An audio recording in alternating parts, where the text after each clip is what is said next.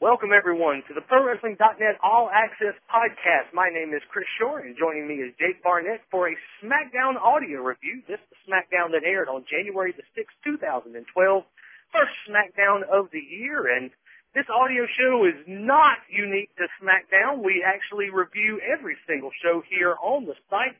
We review Raw each week and TNA Impact. Plus, we do a lot more audio throughout the week. I do a Wednesday kind of catch-all show that looks at different things going on in wrestling currently and some things that have happened in history, plus do a DVD review, talk about the indies. Jake and Will Pruitt get together for the .NET Countdown. That's also on Wednesday, sometimes on Thursdays. On Friday, Jason Powell does a Q&A audio where members can ask questions both on wrestling and on the non-wrestling side. And then Jason and I get together every Thursday for .NET Weekly. It is our flagship show, usually runs 2 or more hours. We discuss the news of the week and often great news that's not even made its way to the front page yet. So, if you'd like to have access to all of those audios, the only way you can do that is by being one of the .NET members. And to do that, just head on over to ProWrestling.net, click on the right-hand side of the page, and you'll see the .NET members sign-up link. Click on that, we'll get you started. $7.50 a month if you want to take the monthly option. Try it for 30 days. I'm sure once you do, you'll be ready to dig into that annual option. We save you $2 a month, just $5.50 a month when you take the annual option. Get you a full year of access to all of those audios, plus access to the .NET Members Forum, the .NET Members blog site, and, of course, access to the ad-free version of the site. Besides the audios we do each week, we've got all the audios we've ever done, lots of interviews. I recently did one with Bobby Lashley. Jason recently did quite a few interviews. Let's see, Hurricane Helms, Sean Daivari. Lots of different interviews there for you guys to listen to, all there in the archives for you to check out. All you got to do, ProWrestling.net, right-hand side of the page, and the .NET member sign-up gets you started. So let's go ahead and bring in Jake now to talk about this SmackDown. It was taped on January 3rd in Little Rock, Arkansas, and for those who heard our show at the end of last year, 2011, Jake and I were really critical of the SmackDown show, and rightfully so. It was not a very good show to close out the year. And I thought that this year, at the start of the year for them, Jake, that WWE didn't give us a great show, but certainly a much, much, much better show than we got last week. Yeah, definitely. You know, you and I have both spoken before about, you know, we kind of gauge how good the show is by how quickly the time goes by. And, you know, this show was, you know, a very pleasing pace. I felt like, you know, there was quite a bit of action on the show, and time really did kind of fly by. I mean, you even said, I think, sent me a message right after the first hour got over and said the show flew by. So, yeah, I was very entertained throughout most of the show. I mean, there were some, you know, parts that we can be critical of, but for the most part, I thought the opener and the closer of the show were very good. There were some bright spots there among you know, the matches in the middle of the show. So, yeah, everything was pretty pleasing, and I was much more entertained this week than I was last week, which really makes sense since they spent most of last week's show telling us about this one. So, much better and much improved from last week. Yeah, and it's typical of a lot of SmackDowns. I mean, I've been covering the show now for the site for well over 3 years, and what seems to be the case a lot of times is that you end up with what I call a bookend show, where the beginning of the show is very good, the end of the show was very good, and the middle is not so much. This was not, I don't know if there were a couple things that were just kind of blah, nothing that was really awful, except for the Hornswoggle spot, but if Hornswoggle's there, for me, it's going to be awful anyway. But I thought it did open and close well. It opened with Booker T versus Cody Rhodes for the Intercontinental Championship and closed with Daniel Bryan versus Big Show for the World Heavyweight Championship. They really set this up. Like you said, they spent most of the 2 hours last week's show really setting up for this week's show, and I thought they were able to deliver. But one thing, we kind of saw the beginning of this really last week. I mean, it was kind of, when Daniel Bryan won the championship, I mean, he acted a little goofy or whatever, but really last week was the beginning of what appears to be a heel turn for him. He's getting really arrogant. There were several times tonight he was able to speak, and each time he just seemed aloof and I don't understand why everybody doesn't believe I can win. I've already beat the Big Show, and he kind of took a few shots at Big Show face to face, and we'll talk about all that as we get to it. But what do you think? I mean, we both agree at this point, I think, that he is definitely in some sort of heel turn. I mean, they may swerve us yet, but it certainly feels like he is turning right in front of our eyes. Do you think this is a good idea for him? Well, he needs something. I mean, the character that he had been playing was a pretty big doofus as a babyface. I mean, aside from the major accomplishments that he's had, his U.S. title run and Money in the Bank, for the most part, he's just kind of been an afterthought for the intervening months. So I think he needs an edge, and I think we both mentioned that in the past. But, Bryan is one of those guys that has done those types of characters in the past, and prior to his entrance into WWE, he wasn't really treated like the vegan hippie loser who also happens to be one of the most talented wrestlers in the world. I mean, that's kind of how they present him. Like, he's those things first, and then he's also, maybe quite possibly the most talented wrestler in the world. So it would be a nice change of pace to put the character up front and center and let's give him a chance to actually deliver in a more serious way, which I hope this is what we're transitioning to at this point. I mean, it's hard to say. The character is kind of aloof, like you mentioned, way too proud of his quite demeaned accomplishments. I mean, as far as he just walked out and pinned the Big Show. So it'll be a good thing if he does turn heel, but we have to wait and see how it plays out. It might just be a fake. I don't know. Yeah, my biggest concern on this has to be that I'm afraid we're going to get another chicken shit heel. That's all we really get. If you're not Mark Henry, you're a bad guy in WWE, or I guess Mark Henry or Kane.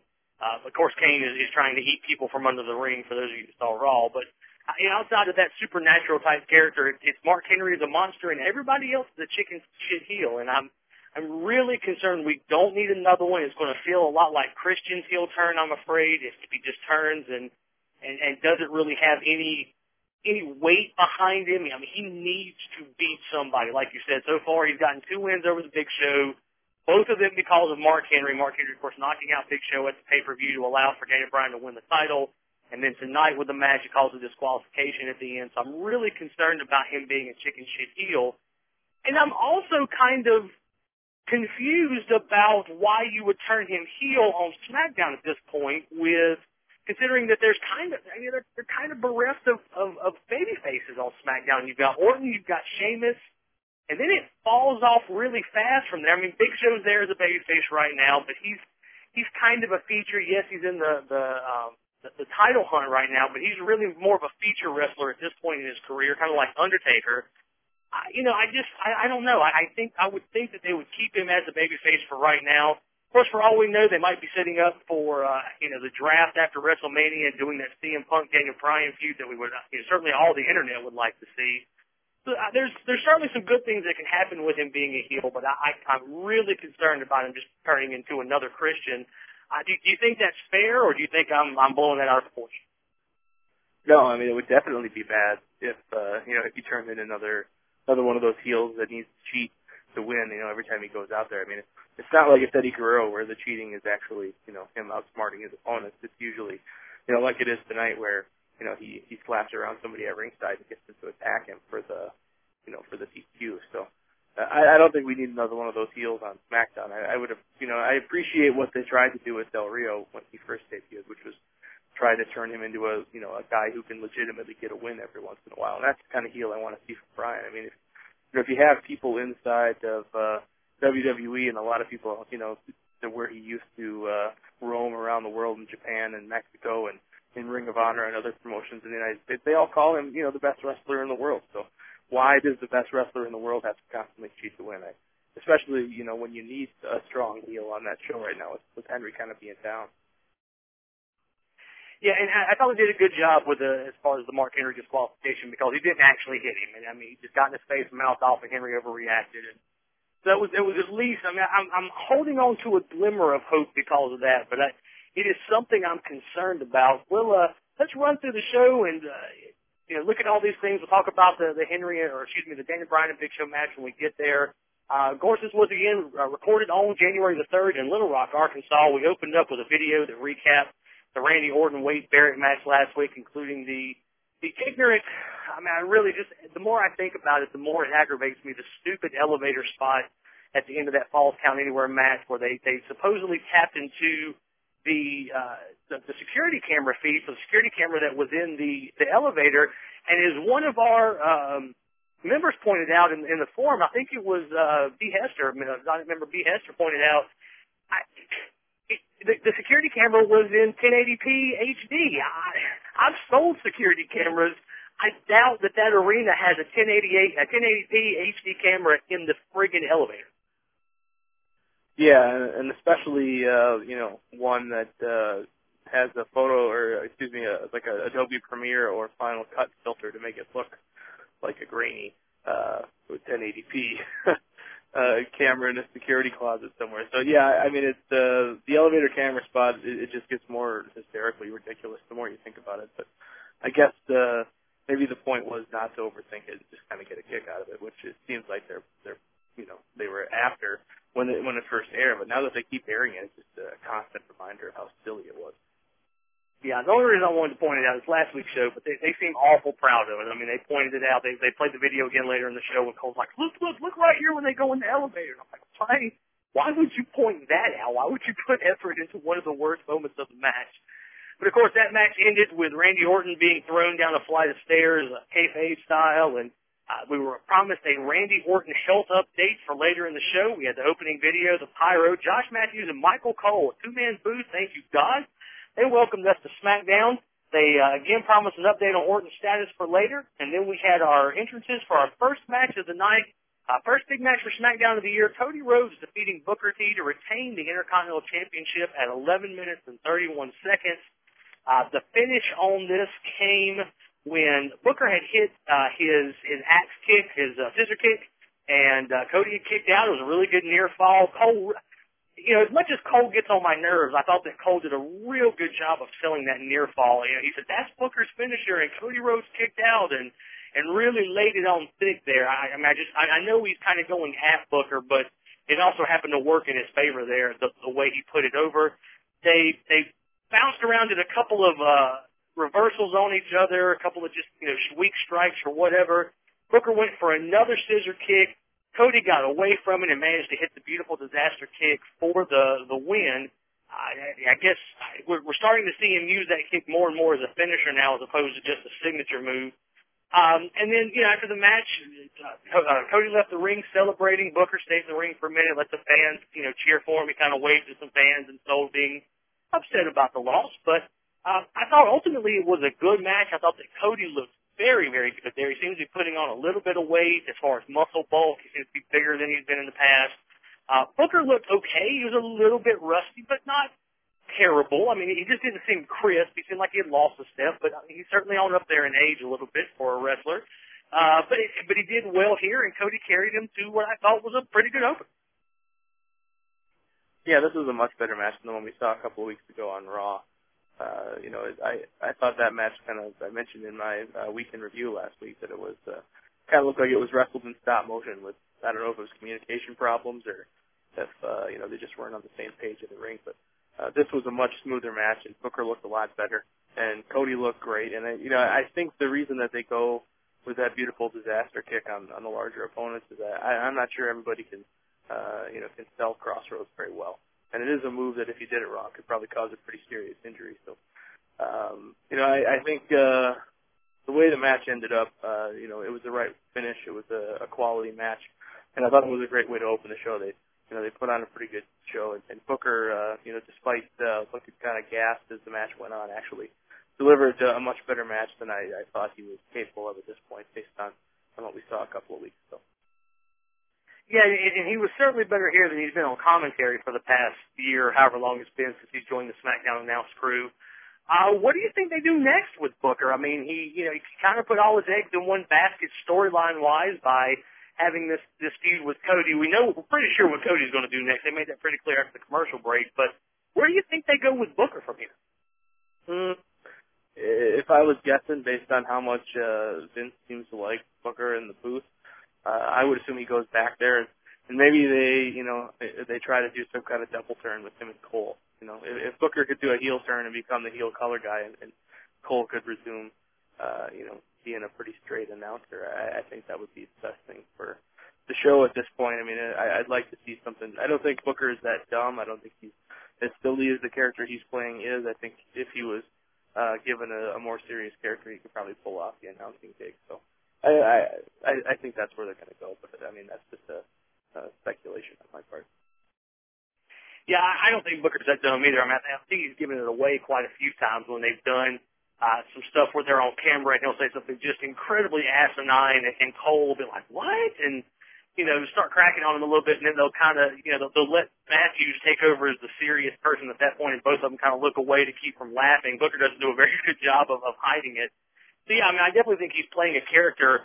I don't understand the desire to play that Southern, you know, he's from Atlanta, and, you know, that kind of stereotypical Southern hood rat character that he won't, I just don't understand why he would want to do that, you know, and just make himself look dumb like he does. But, yeah, I got a feeling he's going to come back in the booth sooner, if not, you know, sooner rather than later. He may have they may keep him around for Cody and Dustin, which is obviously where they're going next with Cody.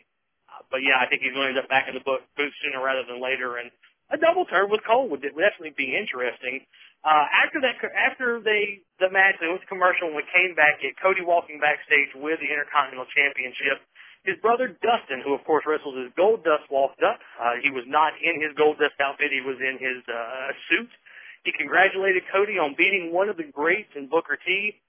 Cody, you know, kind of ran him down and, you know, asked him if he was being patronizing or whatever. He said, you know, that he proved tonight that he was better than Dustin and probably better than their dad. Of course, their dad, the American Dream, Dusty Rhodes, legend in wrestling, will go down as one of the greats. Not necessarily the greatest booker of all time, but certainly one of the great wrestlers who really got a reaction from the fans. Somebody I grew up watching here in the South. He said that if Dustin wanted to put on that stupid gold paint again for another run, he was a joke, but he wasn't a laughing stock. But if he wanted to put all that stuff on and make another run, Cody could change that real quick. Cody walked off, leaving Dustin angry there. For those of you who are not Twitter people, this has been going on for some time.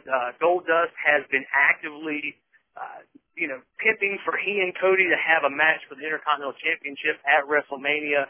It certainly looks like they're going to a feud with those guys. I don't know if it's going to happen in Mania, but it certainly, I mean, I don't think there's any question at this point that that's where they're going next, is Dustin versus Cody. And he's mentioned this is the second week in a row now that Cody has mentioned their father.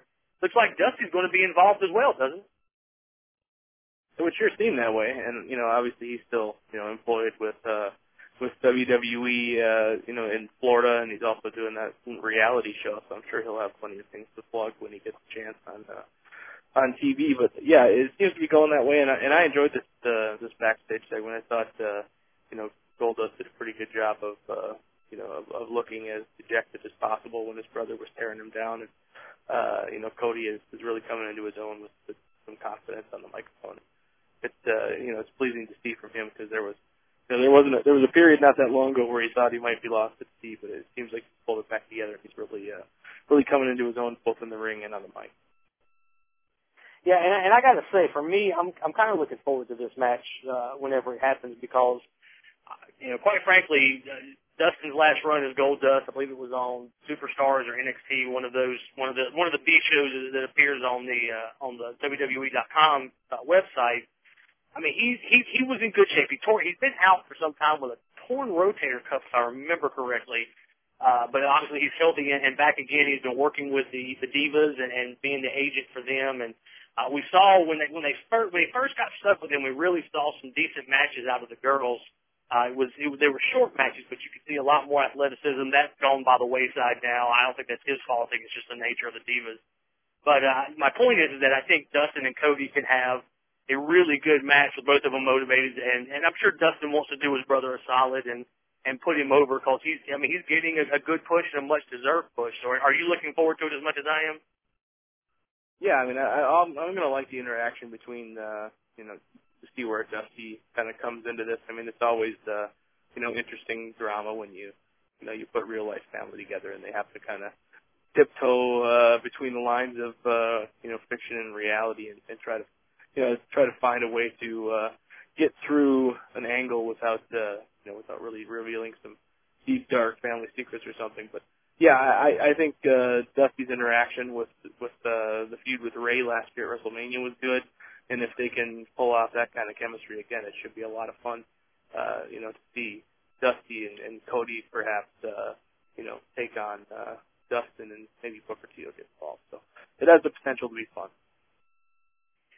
They cut backstage, or a different part of backstage, Teddy Long's, supposed office, and he was talking to Zack Ryder.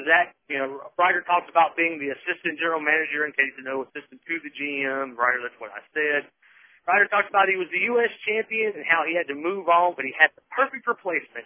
And at that moment, Drew McIntyre walked in. Teddy, I thought, was kind of funny when he turned to look at Zack when he saw Drew and said, are you serious, bro? I thought he delivered it well. Just funny to me. He's like, Drew can't be my assistant, and Ryder said, no, I'm not talking about him, I'm talking about this guy, and it was Santino Marella who came in with this stupid, Cobra sock puppet thing that he's got. Ryder walked off, and at that point, Santino looked at Teddy and said, you remember last week when you said if Drew lost, he might be fired? And he said, yes. He said, well, guess what? He lost. And Drew got in his face, told him to mind his own business. Teddy stepped in between them and booked him into a match. Said that if Santino won, he could be the assistant to the general manager or replace Zack Ryder. And Drew said, well, what happens when I win? And Teddy gave what I thought, this was really frustrating. This goes back to something we've talked about many, many times about how, when you have an evil GM, the heel GM, it makes sense. When you have a babyface GM just doing things that a heel GM would do except to the heels, to screw them, it just doesn't work as well. And that's what he did here. Drew said, what happens when I win? Teddy said, well, if you win, I'll think about not firing you. So if Santino wins, he gets a new job. If Drew wins, he might get to keep his job. Oh, God, really? So Drew storms off. Teddy and Santino speak for just a second, and then we get the blue lights, the saxophone porn music. Oksana walks up. Santino makes a joke about, quite frankly, about getting hard with the snake, his arm kind of coming up and him going no and pushing it back down.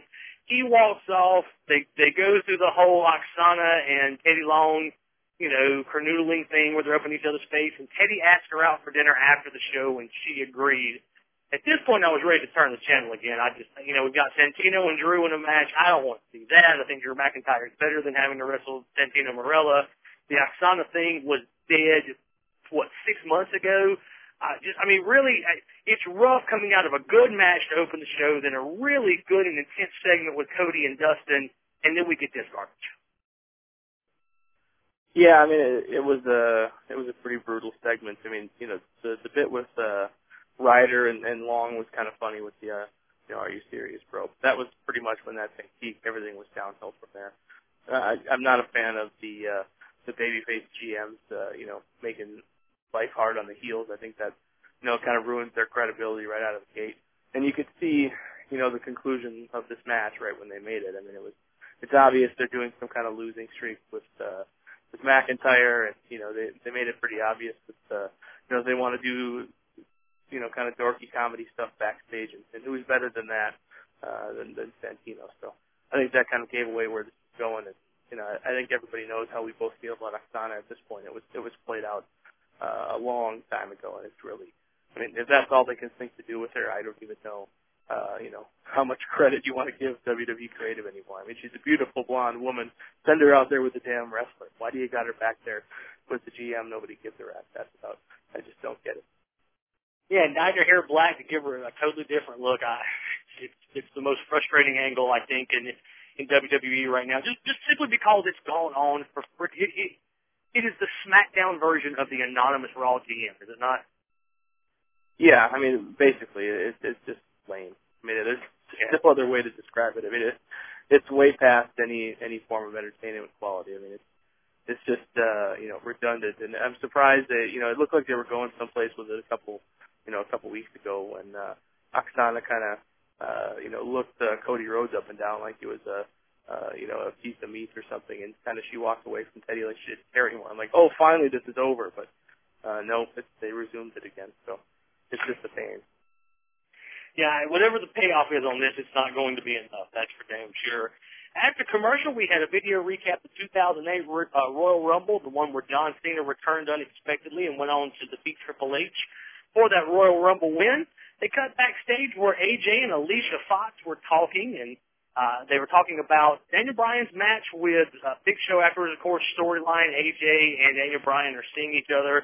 Don't know if that's happening in real life or not. I believe that it is. She's made some some interesting kind of veiled comments on Twitter. Just the other day she was talking about it's so cold wherever she was. It'd be nice to have a fire-breathing dragon nearby. For those who don't know, Daniel Bryan wrestled as Bryan Danielson, the American Dragon, in the Indies before being picked up by WWE. And there was another one I don't remember off the top of my head, but I think they are. Don't swear me to that and go start tweeting AJ and go, I hear you're doing Daniel Bryan. I didn't say that. I just said I think they are dating. But anyway, certainly they are in the storyline.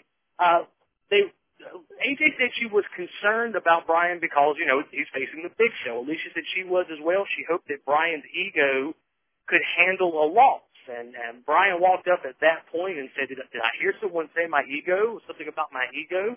Have you forgotten that I pinned the Big Show 1, 2, 3?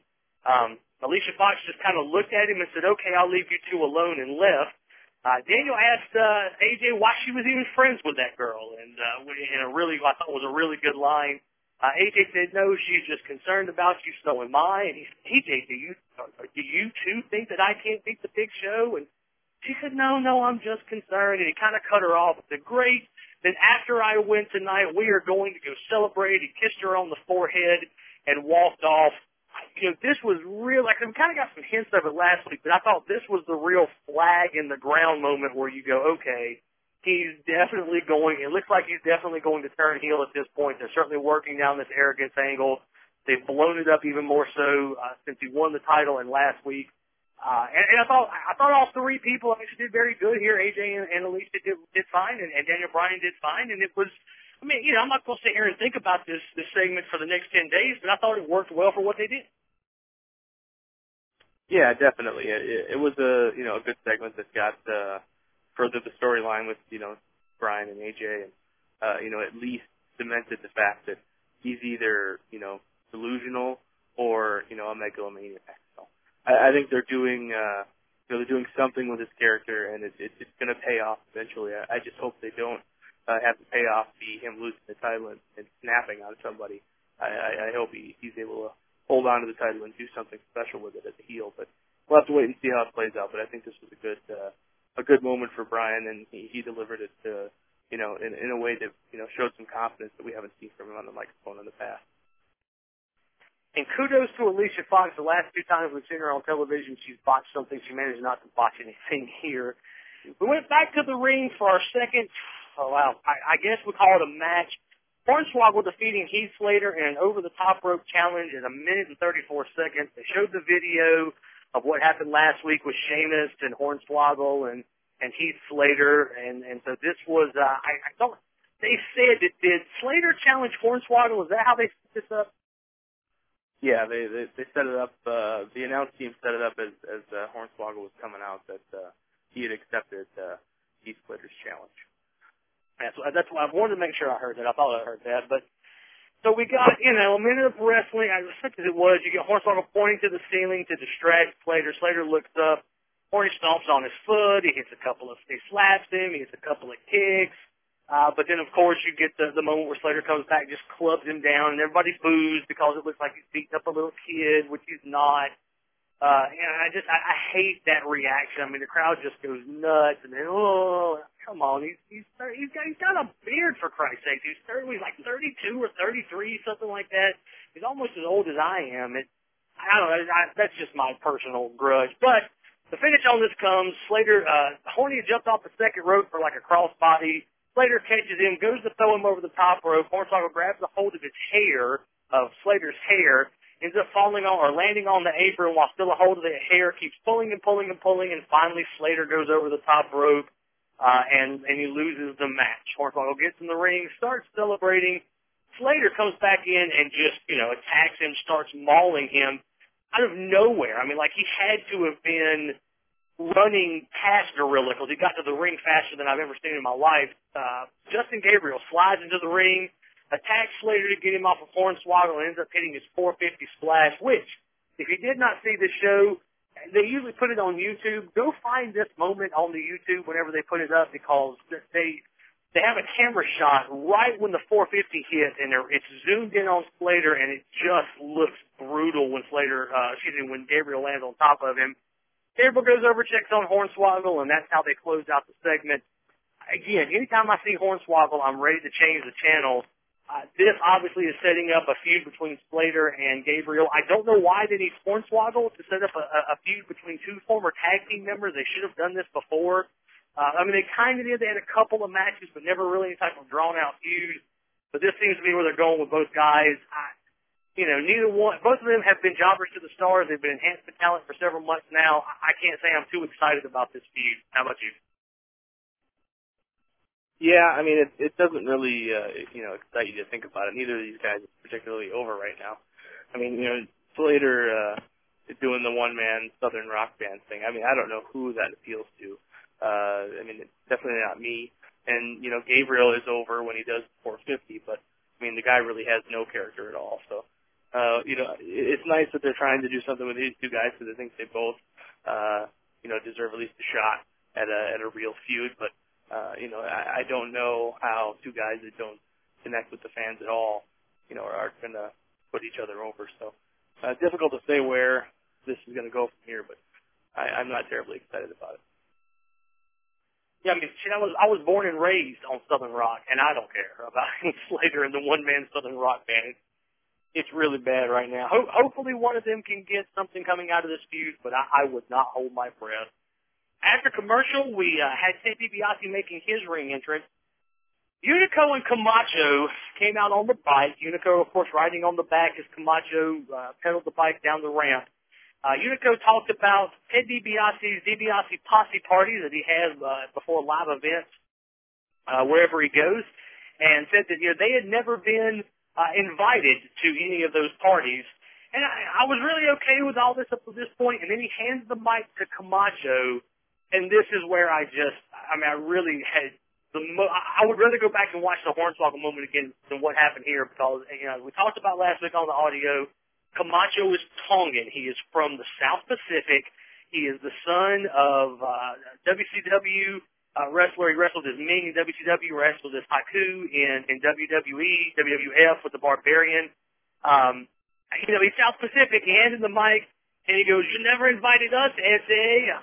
Really, we're doing a Mexican accent on the South Pacific Islander. I cannot believe it. But that led to our third match of the night, Unico defeating Ted DiBiase at 3 minutes and 3 seconds. Just kind of a basic match. I think this is the feud they're going with, so this just kind of set it up. DiBiase worked, control for a big chunk of the match. Unico managed to work on the arm. The finish for it was DiBiase went for Dream Street. Unico escaped, slammed the shoulder into the turnbuckle. And then looked like he might have been going for something like a lapel lock or something like that. He hooked the arm, DiBiase's arm around his leg, and then rolled him over and grabbed his feet and pulled him down into what was like a half submission, half pinning position. He did pin that, and he did win by pinfall at that point. That's where the pinfall happened, was out of the move. But it looked like a submission move that also just happened to be a pinning position. The match was fine for what it was, but I was so frustrated over the use. If you're going to use someone for an ethnic angle, then at least get someone who is that ethnicity. That's not asking too much, is it, Jake?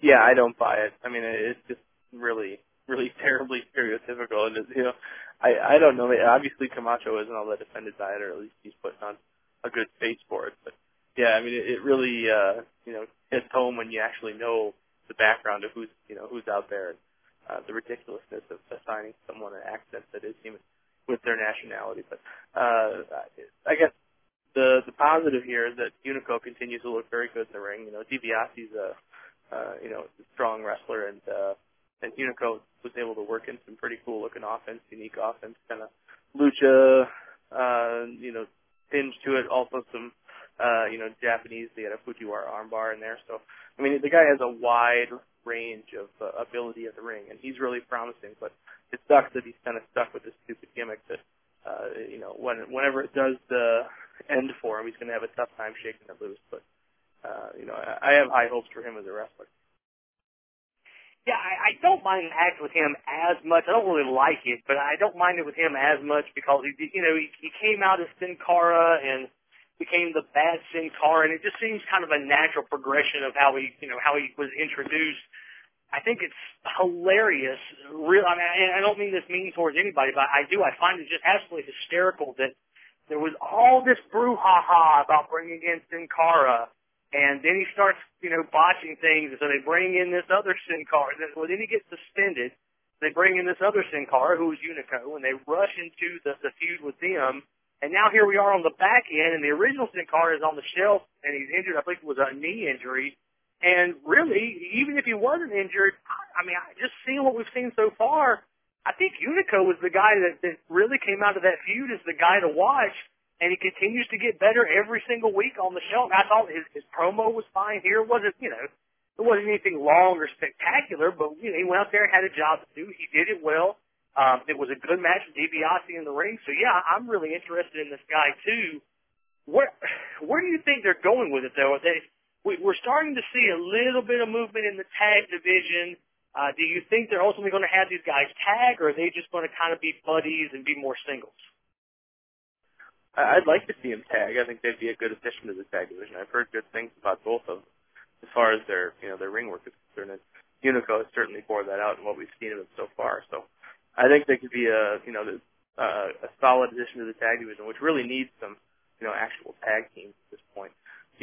So often we see singles wrestlers match together to hold on to the belts, to be a part of some other feud that they're in, and rarely, is tag team wrestling taken seriously. So, it takes a while for people to master the craft, but if they could build some actual teams, I'd love to see tag team wrestling make a resurgence. So it's a good idea for both of them. Wade Barrett was shown backstage talking with what appeared to be the medical staff, the trainers or the doctors or whatever in the training room. After commercial, he made his ring entrance. He came out and said that he didn't need the doctors. He told the doctors to stay in the back. They didn't need to come out and do the medical update. He could handle it just fine. He replayed the video from the top of the show and, again, with the stupid elevator bit and throwing Orton down the stairs. He said that as far as Orton's medical update, he had a herniated disc in his back, and that his career was over. He said he may make a return, but he will never be the same again after that, so he is essentially finished. For those who are wondering, no, Orton's actually coming back much, much sooner than originally. Well, nobody. There were rumors going around at first that he could be out as long as 6 months. It was a severe back injury. WWE never really said. It was quiet for a while. That was just kind of speculation and rumor. Now we know he's coming back in just a couple of weeks. He's actually going to be and working a full schedule. He'll be on the house shows and everything else. So he is doing much better than originally thought. Of course, they're going to continue their feud. That's why Barrett said that. But he said that he continued on to say that the Royal Rumble was in Randy Orton's hometown of St. Louis, and instead of Randy Orton being there to celebrate a victory in front of his hometown crowd, he was going to have to sit in the crowd in his hometown and watch Wade Barrett win the Royal Rumble because there was no superstar left on the roster who could stop him.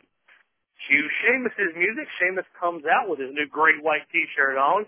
He comes out and tells he does his little Lucky Charms story, his Irish folk story of the week about his uncle, whatever. I don't pay attention to it as far as the heavy details, because it just gets the same gimmicky little yuck story every single week. And he said that his uncle, whatever it was, liked the sound of his own voice, just like Barrett.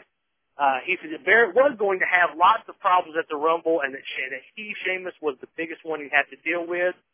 He said that his uncle got kicked in the head by a mule, and that explains some of his craziness later in life. But he wanted to know what Barrett's excuse was for acting like a horse's ass. They got right in each other's face. It's 30 seconds before the top of the second hour, traditionally one of the biggest ratings moments where they use, the first opening of the show, the close of the show, and the start of the second hour are your big three moments. They usually put something big here. And Jinder Mahal's music hit in the shocking moment of the night. Jinder Mahal got the top of the hour push.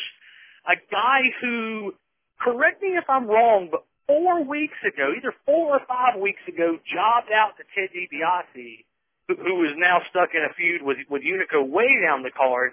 This guy is now dealing with, arguably the top heel in Wade Barrett on the show.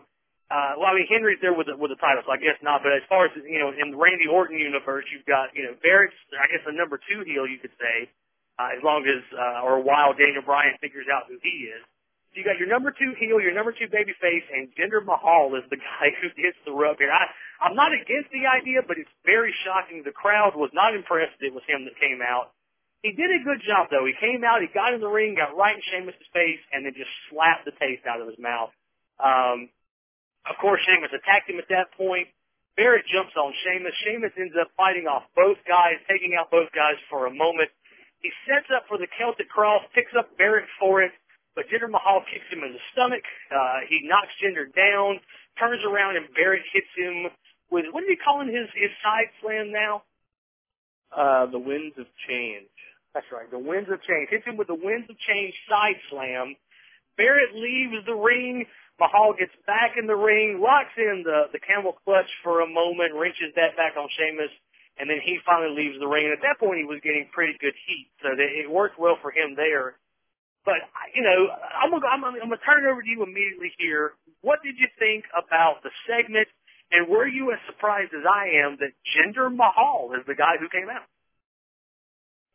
Yeah, I enjoyed Barrett's promo. I think he's he's as solid on the mic as anybody. I guess for me though, I hate that stupid Barrett barrage crap, and I wish they'd just bury it under a pile of cordwood or something. It's just, let it go. It didn't work the first time. It's not working now. If he dropped that repetitive portion of his act, I think he'd be a much better heel. Because it's just, as soon as I hear that come out of his mouth, I'm like, oh, okay, here we go again. But Sheamus, the Irish limerick bit, like you said, I tune it out now. I mean, I don't even hear it. I don't think. There are intermingling with that, he has a pretty good babyface promo, but he's always bringing up his great uncle Wilford, and some horse farmer somewhere in Dublin somewhere. It's just ridiculous that we have to. He's forced to go out there and do that when he was such a serious heel for such a long time, but. He's definitely mega over. I mean, his reactions are huge, so I guess I can't argue with the success of it. But Mahal coming out was a major surprise to me. Because you had two guys in the ring having an intense stare down, and the crowd was, you could kind of feel, the room lift a little bit when they had the stare down, because the noise level generally just went up, and then Mahal's music hit, and you could have heard a pin drop in that place. I mean, just no reaction at all, and neither guy in the ring, turned back right away. They just kind of waited for his music to play for a minute. So, they weren't taking him all that seriously. But he ended up doing a pretty good job with the segment. I was happy to see him perform so well, but, just based on how he's been buried for so long, it's going to be tough to revive him from the ashes here. But they're giving it their best, and we'll see what happens. Yeah, I enjoyed the segment. I thought it was entertaining. Again, the problem with Barrett Barrage is correct. Now, I will say this. I've heard from a couple of our readers in the UK, because I thoroughly trashed the Barrett Barrage thing, and I got some emails from some people, and it seems to be, the people I've heard from the UK really like the Barrett Barrage thing. I don't get it, but, maybe it's not for us. Maybe it's for them. He's from England, and so maybe it's, I don't know, maybe it's a British thing and we just don't get it being Americans. But yeah, that's not great. Of course, the Sheamus thing with, whatever his silly story is, it aggravates me. But as a whole, the segment was good. Do you think, like you said, they're going to have to do more work with Jinder. This is not going to be enough, what they did tonight with him coming out, but he was getting good heat at the end.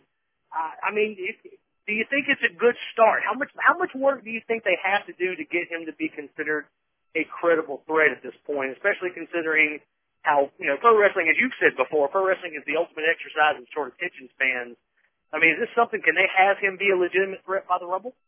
Well, he needs to have a legitimate win and not one, with some kind of cheap, referee or outside interference influence decision. I think maybe it was right after they came back from commercial after this match, they announced that they were having a Sheamus and Mahal match next week. So they're already promoting that match for the show, and you can almost see it coming where Barrett's going to be involved, and Mahal will pick up some cheap win, and that's going to be the excuse to continue some major push for him. And I just don't think that's going to work in the eyes of fans. So.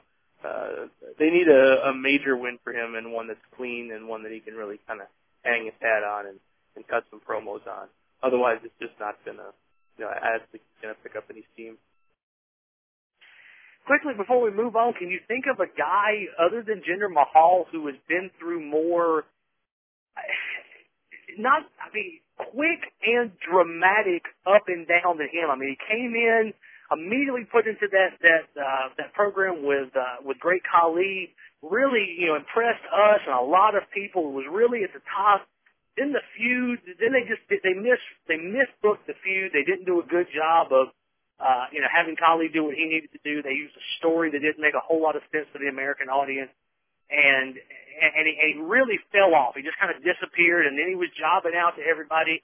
And now, bam, he's right back in that top of the second hour thing. Can you think of a guy? I mean, we've seen lots of guys have pushes that stalled. But, I mean, he went from 3/4 of the way up the card to at the bottom of the card to about, 80%, 90% of his way up the card in a relatively short amount of time. Yeah, I mean, it's kind of remarkable how quickly they're putting him right in there with, major superstars, established ones. I mean, but you can make the same case for Barrett, too. I mean, he's been on the yo-yo himself, and so have so many other guys. I mean, Daniel Bryan, the world champion, has his share of ups and downs on the card. So, I mean, I think it just speaks to the indecisiveness of the people that are booking the show. I mean, things change from week to week, and they lose confidence in people almost, it seems, overnight, with very little recourse. I mean, it's just 1 week they're winning major matches, and the next week they're jobbing out to guys that they would have crushed the week before. So it's very strange the way they handle it. But I think he has the talent. He's shown the ability on the microphone. He's got a good look, and for whatever reason, people seem to give heat for the camel clutch and I guess when the Iron Sheik did it, it was an Iranian gimmick, but now they seem to be doing something with his Indian heritage. So, I mean, it seems like fans kind of get into that stuff, so I'm sure they can resurrect it if they want to, but it's going to have to be a pretty sustained push over a decent period of time for him to get the mega heat they probably want him to get. We had the video that recapped Daniel Bryan beating Big Show at TLC, how that all played out with Mark Henry. Then they showed a tail of the tape, and I have to share this. You G-chatted me right in the middle of that and said, if Bryan's 210 pounds, I'll eat my socks. Yeah, he's I understand you have to puff guys up a little bit bigger than what they are, but 210, really, that's a bit of a stretch, isn't it? Yeah, I mean, I could see him being maybe 200 pounds or 195 or something. I mean, forever, they did the same thing with Jericho forever, too. I mean, he's probably 5'10", and they push him as, 6 feet, 230 pounds. It's just like, okay, but, I don't know why they've had Rey Mysterio as world champion. Why do they feel the need to puff somebody up who, he has plenty to hang his hat on. I don't know why they feel the need to lie to us, but I guess that's just their business. Yeah, it cracks me up pretty good because I'm actually on a diet right now for the New Year's, and or not a diet. I've changed my diet for New Year's, and so I've been weighing a little bit. And I'm looking down, and I'm like, okay, I'm fat, and I'm 230, and he's not any taller than me, and he's supposed to be that that as built as he is at 210. He's only 20 pounds lighter. Yeah, no, I don't. I don't think so. There's a big difference in our weight, and it's not 20 pounds, but. After commercial, we had our fourth match tonight, Santino Marella defeating Drew McIntyre to become, quite frankly, the assistant to the general manager at 2 minutes and 30 seconds. McIntyre attacked at the bell and really beat up Santino, but messed up at the end, ended up catching himself on the ropes in a corner spot. Santino had rolled out of the ring, slid back in the ring, and set up and hit the Cobra for the win. All of you people in Little Rock deserve to die for cheering for the Cobra. I don't mean that seriously. Santino is one of those guys. He entertains me. He really does. I find him funny in short spurts. He always has kind of cracked me up. But I hate when he's put out there with wrestlers who should be taken seriously, and I think McIntyre is a guy who should be taken serious. But, I mean, he gets a great pop. You can't take it away from him. Everybody goes hot whenever he throws that arm out and starts slapping it at the inside of his elbow. And now he's the new assistant to the general manager. Drew McIntyre suffers another defeat. Well, there's more on this after the commercial, but quickly before we get to that, what did you think of the match? I mean, it was a 2.5-minute match, and it was a Santino comedy match for me. Yeah, I mean that's really what it was, and it's a shame that McIntyre has slipped this far, but it's obvious they have a plan for him. That if they're making this concerted effort to have him lose, matches as part of a storyline, and I like I said earlier, I thought it was pretty obvious what was going to happen here. McIntyre is going to continue to lose in these goofy manner, and they want Santino on SmackDown as the assistant GM because he's always good for a chuckle or something, to kind of break up the action on the show. So, it's silly that McIntyre isn't taken more seriously than he is, but I'm hoping, this is the last of him getting embarrassed, and maybe, next week he'll start the uphill climb that he's got to take to get back to credibility. But I think he can get there. He's definitely a super talented guy. We got a plug for WWE 12, the video game. At that point, they showed it was Matthews and Cole, and they showed video of the game being played, and it was Daniel Bryan versus Michael Cole. And I hate myself for saying this, but I swear to God, the segment cracked me up because, the first move they show in the ring is Michael Cole. And granted, I realize it's a video game, but still, just seeing Cole's character up on the second rope, patting his elbow and jumping off and hitting an elbow drop from the second rope, it flat cracked me up. I'm not proud of that, but it really did. I thought it was hilarious. I don't want to spend a whole lot of time on it, but did you find it near as funny as I did? Yeah, it was worth a chuckle. I think Cole did his best to do the dry humor that he does, mocking Daniel Bryan, and it was just ridiculous enough to get a chuckle out of me. It was funny. Obviously it's meant to continue their little mini whatever feud they have going between those two, but it was funny, and I laughed. It's one of the few times any of those video game segments have remotely entertained me, so gotta give them props for that. It just occurred to me, I'm interested to see how the thing with Cole goes if Bryan does turn full-fledged heel, how Cole reacts to him. That'll be interesting to see how it plays out. After commercial, we had Drew McIntyre backstage, upset, obviously. Teddy Long walked up. Drew starts yelling at him. That didn't count. He obviously greased the ropes. He cheated. It's not my fault. Teddy said, I don't want to hear it. What I saw was another loss. That's strike two. And then in the most equivocating statement of the night, if next week, if it's strike three, you might get fired. Why is everything you might get fired? Why cannot Teddy say if you lose, you're out? I understand that leaves them no options, but it sounds stupid to say next week strike three, or next week you got another match, and if it's strike three, you might get fired. No, 3 strikes and you're friggin' out. I know, I played baseball. Yeah, I don't know if that was either just a slip and it was meant to be edited out, but it definitely it gives them some wiggle room to decide what they're going to do for next week. But it's kind of silly. Everybody knows 3 strikes and you're out. Obviously, Teddy is the king of wiggle words. And then Drew storms off, and Santino comes up and says, me and you, we're going to make it a beautiful music together, and did the trombone thing, and Teddy did his best to not laugh and watch Santino act an idiot. That probably will be pretty entertaining. They cut to the ring. Primo and Epico were in the ring with the gyrating Rosa Mendez. I honestly thought she might throw a hip out before they got her out of the ring. She just sat there and shook it and shook it and shook it, wearing some very, very, very tiny shorts. They did an old-fashioned cut-in promo with in the split screen with her down at the bottom. She said something in Spanish about her and Primo and Epico, and Michael Cole actually translated for her. Said that basically, she said that since she had started working with Primo and Epico, they had turned into a good tag team, and that they were going to defeat Air Boom. Did I get that right? Yeah, he kind of half-ass translated it, and I don't even know if that's everything that she said, but that was the gist of it. Yeah. And then Air Boom comes out for our 5th match of the night. Epico and Primo with Rosa Mendez defeating Air Boom. I forgot to put the time in there. It was about 3.5 minutes, roughly, something like that. This match was kind of a nightmare to try to cover as far as putting down moves. Epico and Evan Bourne started, and they just went, and they were wide open this entire match.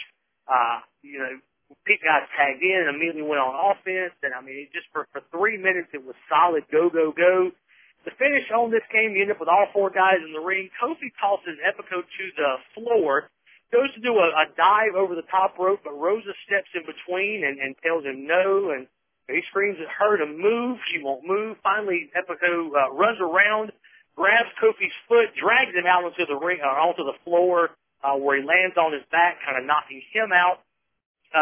Primo tries to get Bourne at that point. Bourne hits him with the jumping knee strike that he does. Went to the top for the shooting star press airborne, but Epico grabbed Primo, dragged him out of the way so that Evan Bourne missed the airborne shooting star press, landing, of course, in the middle of the ring. Primo rolls over at that point and pins him for the pinfall victory to give the Puerto Rican team another win over the tag team champions. I assume that's the match we're going to see at WrestleMania, at the Royal Rumble for the tag team championships, is those guys versus Air Boom. Since that's the case, I understand why you don't give away a lot here. They were really quick. It was mostly strikes and stuff, not a lot of big moves, but still an entertaining match that was very, very fast-paced, and I thought had a good finish, and in a lot of ways, I thought it did a lot for Epico and Primo. Yeah, it definitely did. I mean, they dominated most of the action in this match,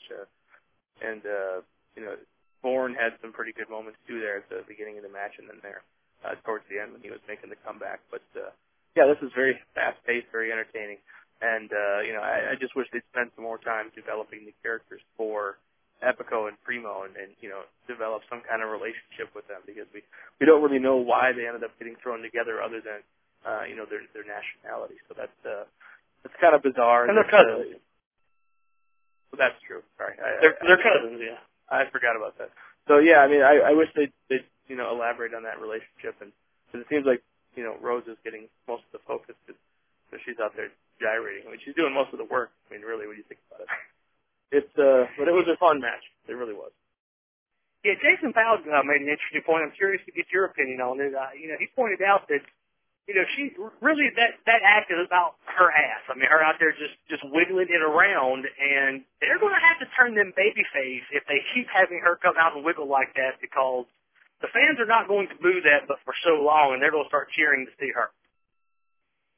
Yeah, definitely. I mean, that's one of the risks you run. I mean, obviously, if they can, they got a babyface team to feud against her with Air Boom, and she played a part in this match for the finish.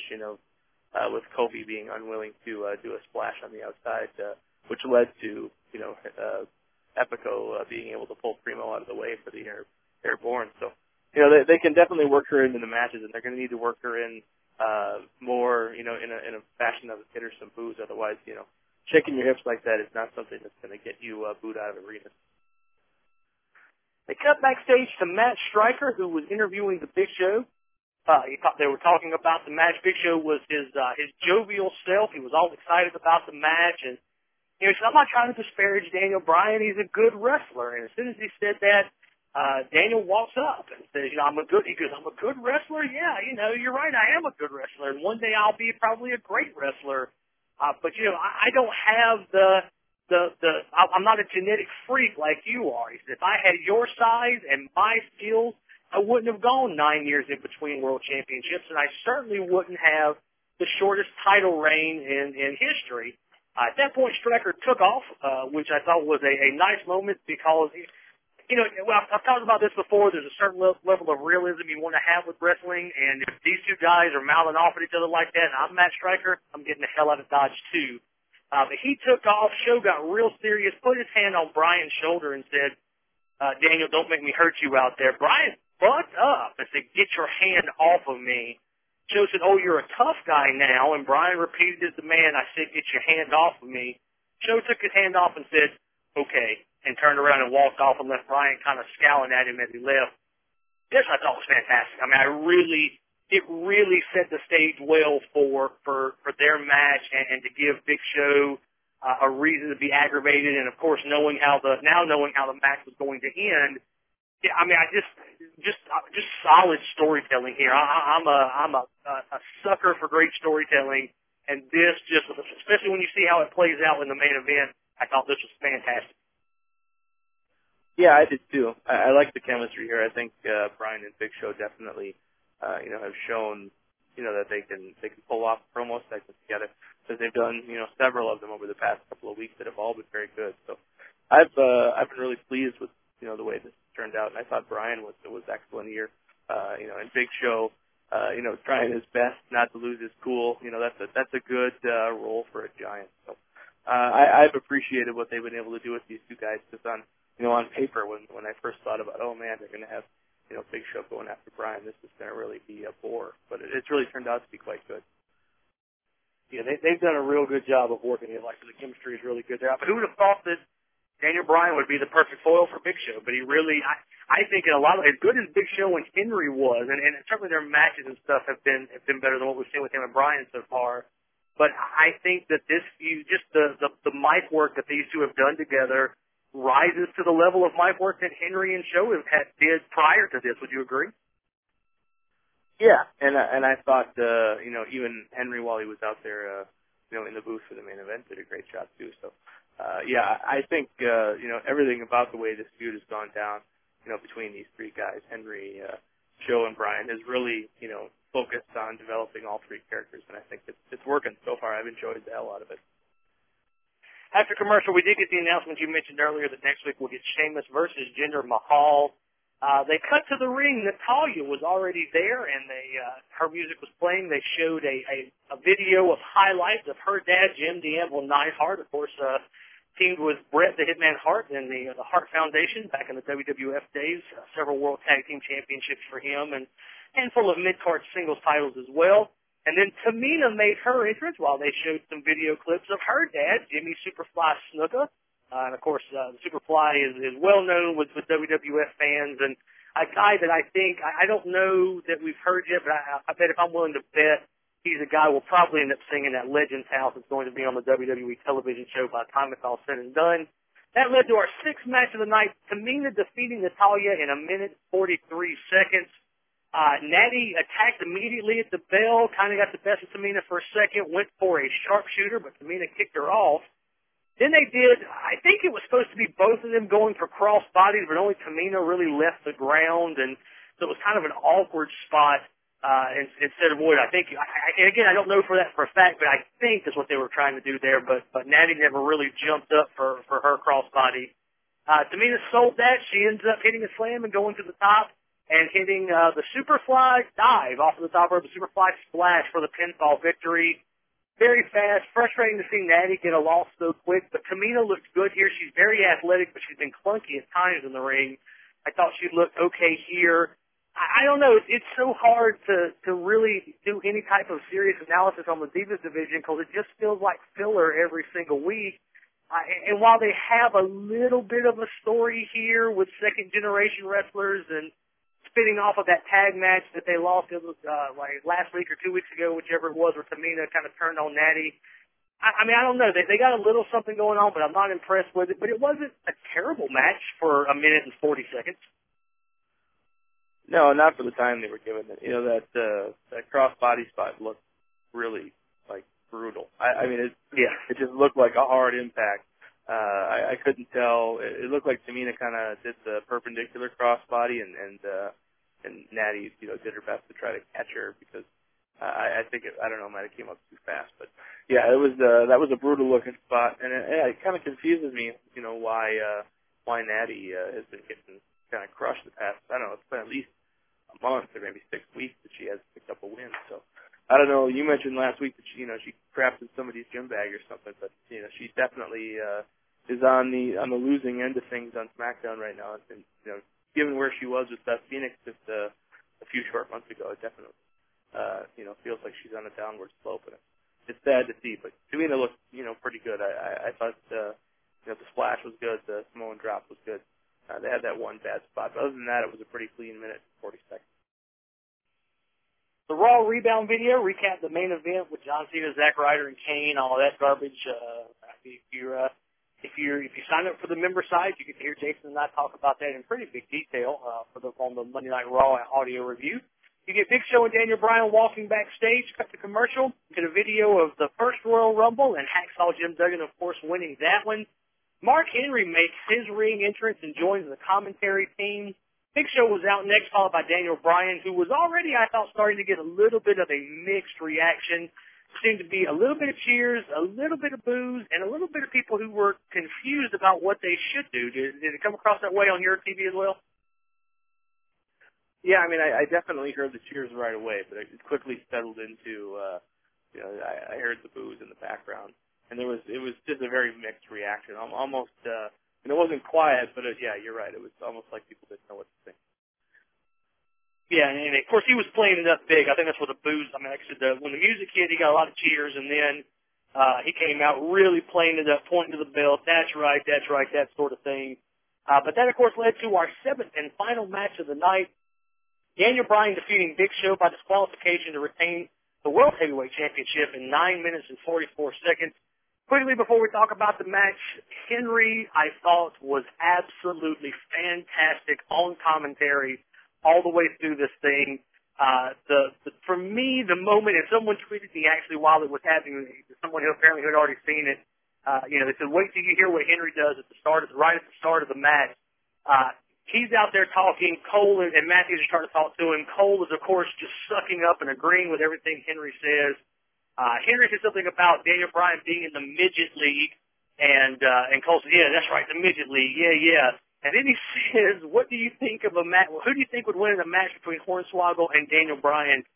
And Henry just turned on him. I mean, why are you asking me such a stupid question? If you don't have anything intelligent to say, just sit there and shut up and be quiet. I was dying listening to Henry just trash on Cole.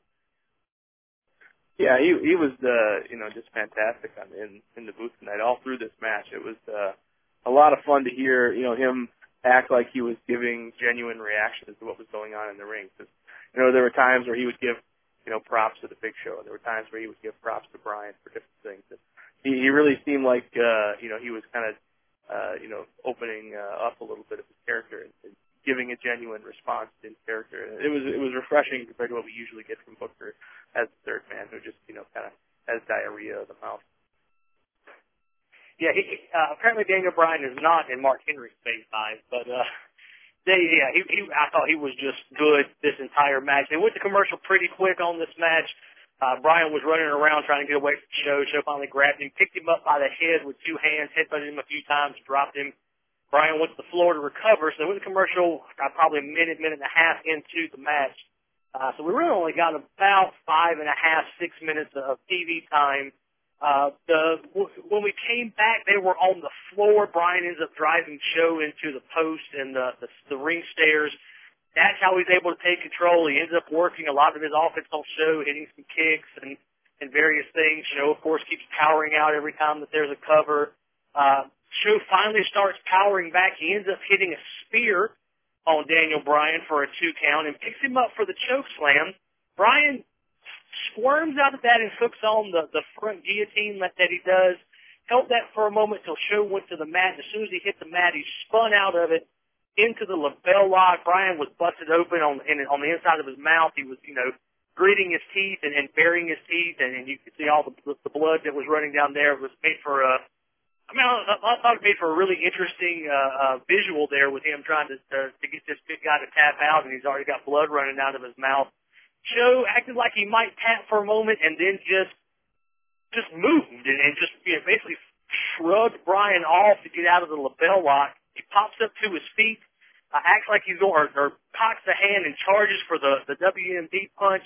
Bryan runs to the floor. He's been to the floor a couple of times, and anytime either guy got to the floor, you had Mark Henry out there screaming, get back in the ring, get back in the ring. When Bryan went to the floor this time, Henry again started yelling, get back in the ring. This is no time to take a break. You don't get to take a break. What are you doing? He goes, Bryan went over, got in Mark Henry's face and said something to him. I couldn't make out what he said, but whatever it wasn't much for Henry, who I thought, again, doing a great acting job, popped up, put both hands in Bryan's chest and shoved him as hard as he could, knocking him to the ground. Get out of my face. The ref in the ring kind of stands there for a minute, shrugs his shoulders, and then calls for the bell for the disqualification. Daniel Bryan, of course, announced as the winner by DQ, and, of course, he retained the championship.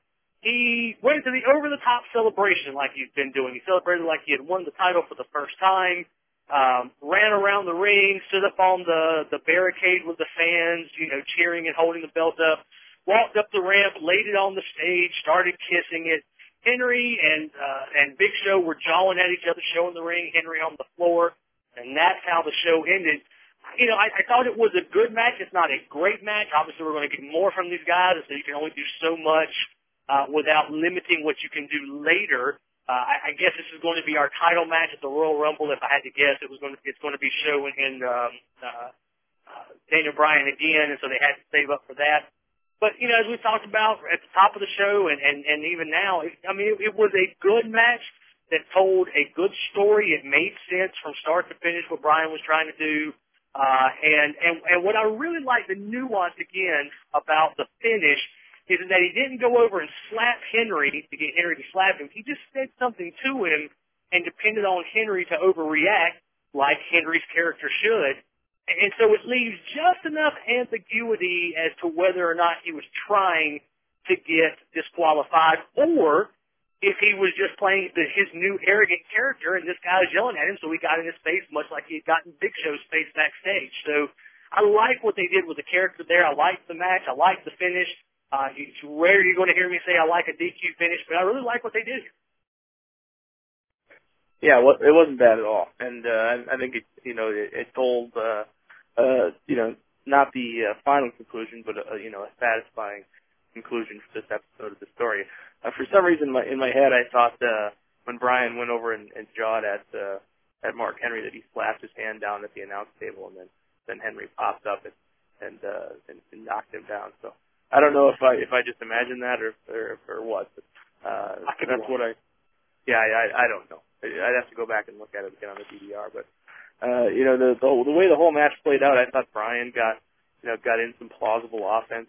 They worked in those spots on the outside with the staircase and the post and then a running knee and Show I think he waited for like an 8 count to get back in the ring and then Bryan never really let him get back to his feet, and then he had the submission. So all the offense that Bryan did was very plausible. It wasn't like Bryan is half Big Show size and he's in there just knocking him around. So it was a well planned out and well paced match, and I thought the way it concluded kept the story moving forward without having one of those stalled out moments where we have no idea what's going to happen next week. It definitely is leading somewhere, and I was happy with it.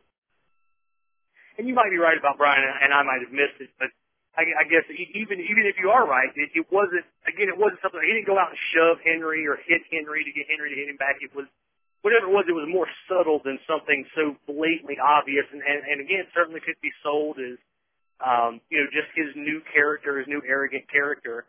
But yeah, I mean, it was a satisfying conclusion, a much better episode than we got last week.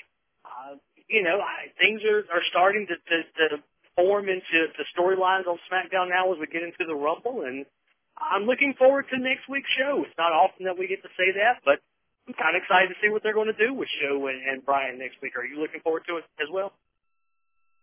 Yeah, I'm definitely looking forward to next week's show, and it's nice to cover a refreshingly entertaining version of SmackDown. A lot of times these wrestling shows are a lot more bad than good, but I think on a net, there was a lot more positive things to say about the show than negative, and I hope the trend continues because SmackDown is generally the better show, and I'm always happy to watch an entertaining wrestling show. Well, that is your SmackDown audio review for the SmackDown that aired January 6, 2012. If you like what you heard and you want to hear some of the other audios that we do, again, the Raw and TNA Impact Wrestling audio reviews, the .NET Countdown with Jake and Will Pruitt every week, Jason's Q&A audio, my audios plan on Wednesdays, and the Thursday .NET Weekly Flagship Show, plus have access to the .NET Members Forum, the .NET Members blog site, and the ad-free version of the site. Head on over to ProWrestling.net, look on the right-hand side, click on the .NET Members sign-up page, $7.50 gets you 30 days, $5.50 a month if you want to take the annual option. Definitely recommend it. We are coming into the road to WrestleMania. Going to be a lot of neat stuff available for the members. So now's a good time to sign up and check everything out as we head into what is arguably the best time of the year to be a professional wrestling fan. Thank you guys so much for listening, and as always, for your continued support of ProWrestling.net. Jake and I will be back next week. Everyone have a great weekend, and take care.